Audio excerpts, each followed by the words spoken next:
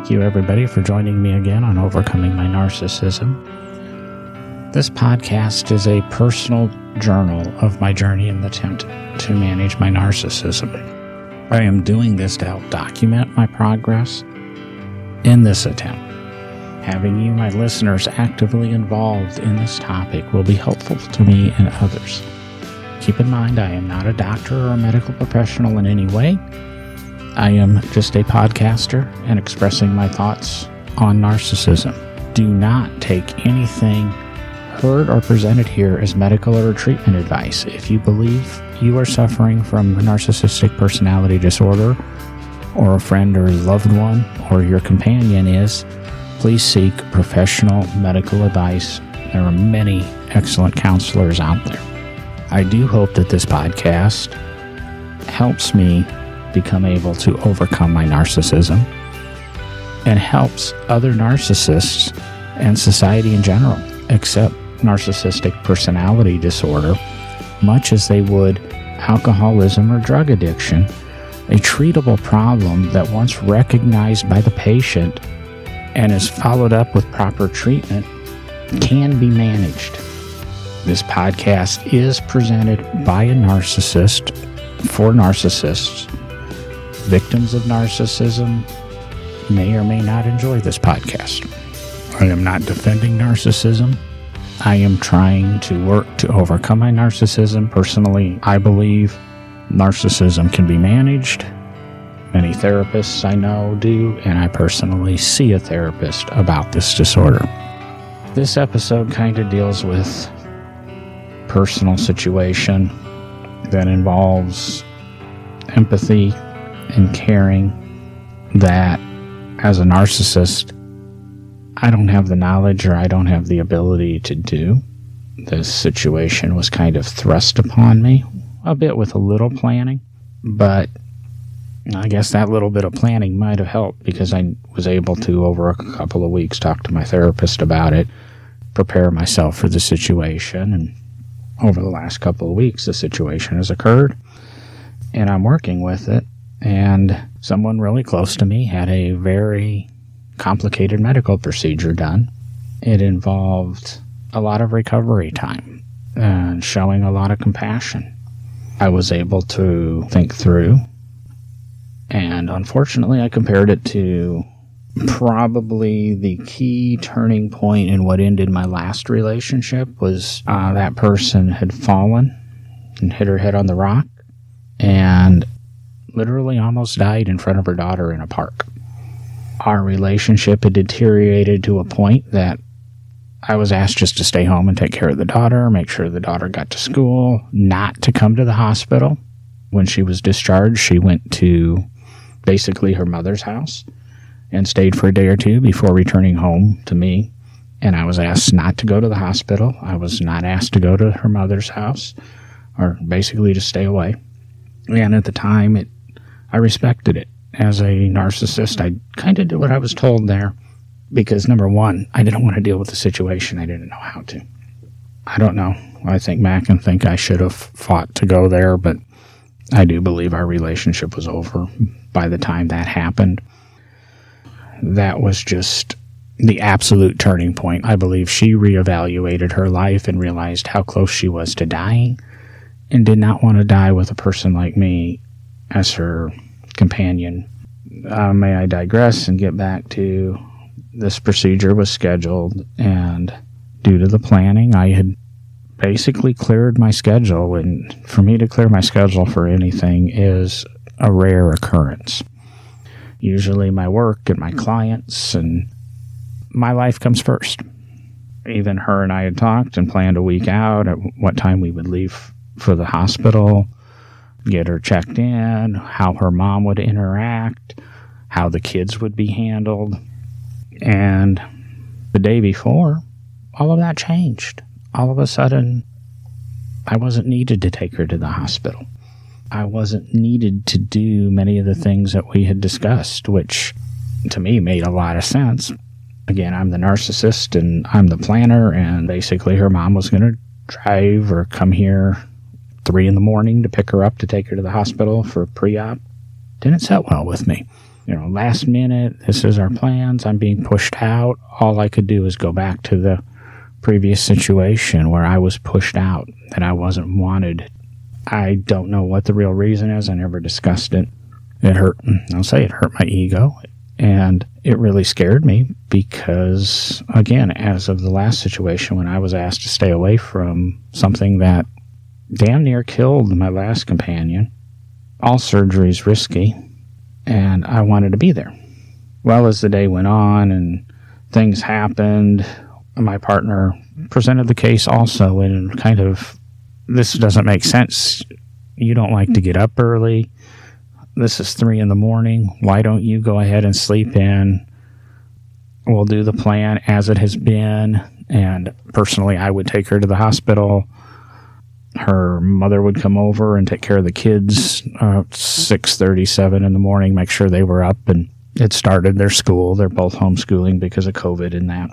And then come on to the hospital because everything from 3 a.m. to 7 was literally pre-op. I mean, I dropped her off and then she gets taken to the back and I never see her again. And honestly, I went into the surgery waiting room with my laptop and edited some podcasts. Eventually, her mom showed up just as my partner was going into surgery, and everything went well, and I spent the entire day at the hospital, never checking on podcasts, probably checking some email on my phone and things like that through the day, especially as she was sleeping and recovering. She came through the surgery okay. Her mom ended up suggesting that she leave and go home and come to our house and take care of the kids again, feed them dinner and make sure they're fed. And then her mom was going to go home and come and pick my partner up in the morning from the hospital. And I could take care of the few appointments that I needed to the following day. And I had my schedule set for about 9 to 2 the following day to be out of the house doing certain things. Everybody seemed to be in agreement with that. Mom left about 5-ish. And I stayed at the hospital until 7 or 8 o'clock that night. My partner was getting tired and getting ready to try to go to sleep. I made sure she had everything from the gift shop she wanted as far as snack foods and reading materials, and invited her into my Apple News subscription so she could read any magazine she wants because she thought she wanted a magazine or something after the gift shop had closed. She had requested a fountain drink from the local gas station that we commonly get drinks from on a daily basis. And I was a little narcissistic throughout the day about that I didn't want to go. I wasn't sure where the hospital room was. I didn't want to deal with the traffic. I'm not familiar with this area of town. I made every excuse not to do it. As I left the hospital that night, I realized it was just a bunch of bullshit. I just didn't want to do it. And I was making every excuse, and I felt bad as I was leaving that, I should have went and got that fountain drink. But everything went well. Got up the next day, received some text messages. I adjusted my schedule even further so I would be home by noon that day. Basically canceled the second appointment and basically took care of all of that. Got home so that by the time I got home, her mom had brought her home from the hospital. I was then able to pick up the rest of the day, make sure she was fed, make sure somebody was around. Please keep in mind, my partner is very stubborn, to say the least.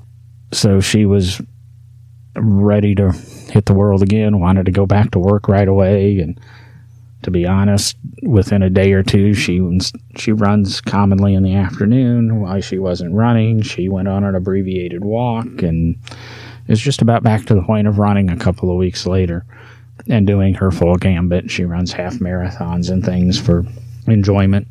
So it was a challenge. It was fun. It really tested a lot of the treatment that I went through and being able to push my life aside for somebody else and try to be there. There was a lot of silence in the hospital room during the day. I mean, not because people were sleeping or whatever, or I just didn't know how to say or react, and I didn't know if there should be conversation at that time or if that should be quiet time. So still my social skills weren't 100% there, but for a change I was physically there and I was mentally there. I just don't know if my personality was there. And it really felt good. Attribute a lot of that to my therapist And this treatment that I've been undergoing, I attribute a lot of it to the podcast. Because, again, I'm holding myself accountable to you. If this whole thing went and it hit the fan, I'd have to get on here and tell you guys it hit the fan and what went wrong with it. But I think a lot of things went right with this one. I really feel good about it. This is me bragging upon myself. But I really, honestly feel good that everything went well, went right. We've still in the recovery phase. And there was one night that I did snap and blow up because I think because of the medication and her tiredness and pain. And probably shouldn't document it here, but I believe I said something and I insinuated something that was meant as a positive thing, and she took it as a negative. I'm overstepping my bounds. I have no business saying that, and it was about the speed of her recovery. And we argued about it, and it went away in a few minutes. Didn't think anything of it. And then somehow 2 or 3 hours later, she brought it back up. Ended up in me blowing up, her yelling and screaming, and me retreating to my office like I normally do to recover. And I knew immediately that no matter what happened, whoever was right or wrong, to swallow my pride, go back into the other room, and apologize. Even if I personally didn't believe it was my fault or not, an apology was needed. She didn't need to be in that state of mind when her point of recovery that late in the evening. And it's something I never would have done. I always stand my ground. This time, I did swallow that pride. I went back out and said, I'm sorry, and maybe I said it wrong. I guess I said it wrong. I don't remember the exact words. I mean, we weren't all lovey-dovey. The apology was over. But we were able to peacefully coexist for a while, and I think we got up the next morning, and everything had went away, as opposed to if I would have treated it like I normally do and not apologized and eventually just came out of my office and went back to bed. And it would have eventually, for me, I would have just washed my hands of it. It would have been gone. Well, my partner is very stubborn. She is very loving, does take things to heart, and does hold on to them. I mean, again, it's kind of the target person. Part of it's the target personality of a narcissist, and she would have held on to that fight for a couple of days, and it would have bothered her. And I always think it eventually just goes away. I'm beginning to learn that it doesn't go away. It just kind of, as many comedians have said over the years, gets filed away in a little drawer for her to bring back up at the next fight or 2 years down the road. Or to sum up this whole episode in the last 15 or so minutes of talking and babbling, I had a really stressful situation that was not about me, shouldn't be made about me, and I believe I handled it 80 to 85% correctly. Maybe I shouldn't have taken things as personally, but we all start out as a seed and then go to a sprout and begin to grow, and that's where my personality is maybe that seed's in that germination stage. I'm not popped out of the ground yet, but there's some things beginning to trigger and happen, and it's just figuring out how to make them work. So again, this is another episode of Overcoming My Narcissism.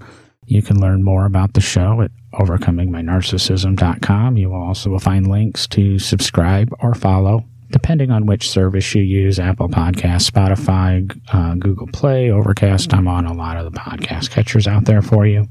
You can feel free to comment, send me emails through the website. All the back catalog of episodes is there. And I'm doing this podcast, yes, for me, as an interesting and unique way of journalizing it, but I hope it is helping. And please give me feedback, positive, negative. Tell your friends about it, positive or negative. This guy's a quack. You don't even bother listening to him. Or maybe I'm saying some things that do make sense. Maybe I'm helping some narcissists out there. Maybe I'm helping some victims understand the other side of it, who they are treated as some of the worst people of society. And I believe an untreated narcissist is the worst person in society. because we can and oftentimes hurt people to the core and in life-altering situations. I'm trying to encourage narcissists to deal with it, that there is help out there. Again, thank you. We'll look forward to you listening again.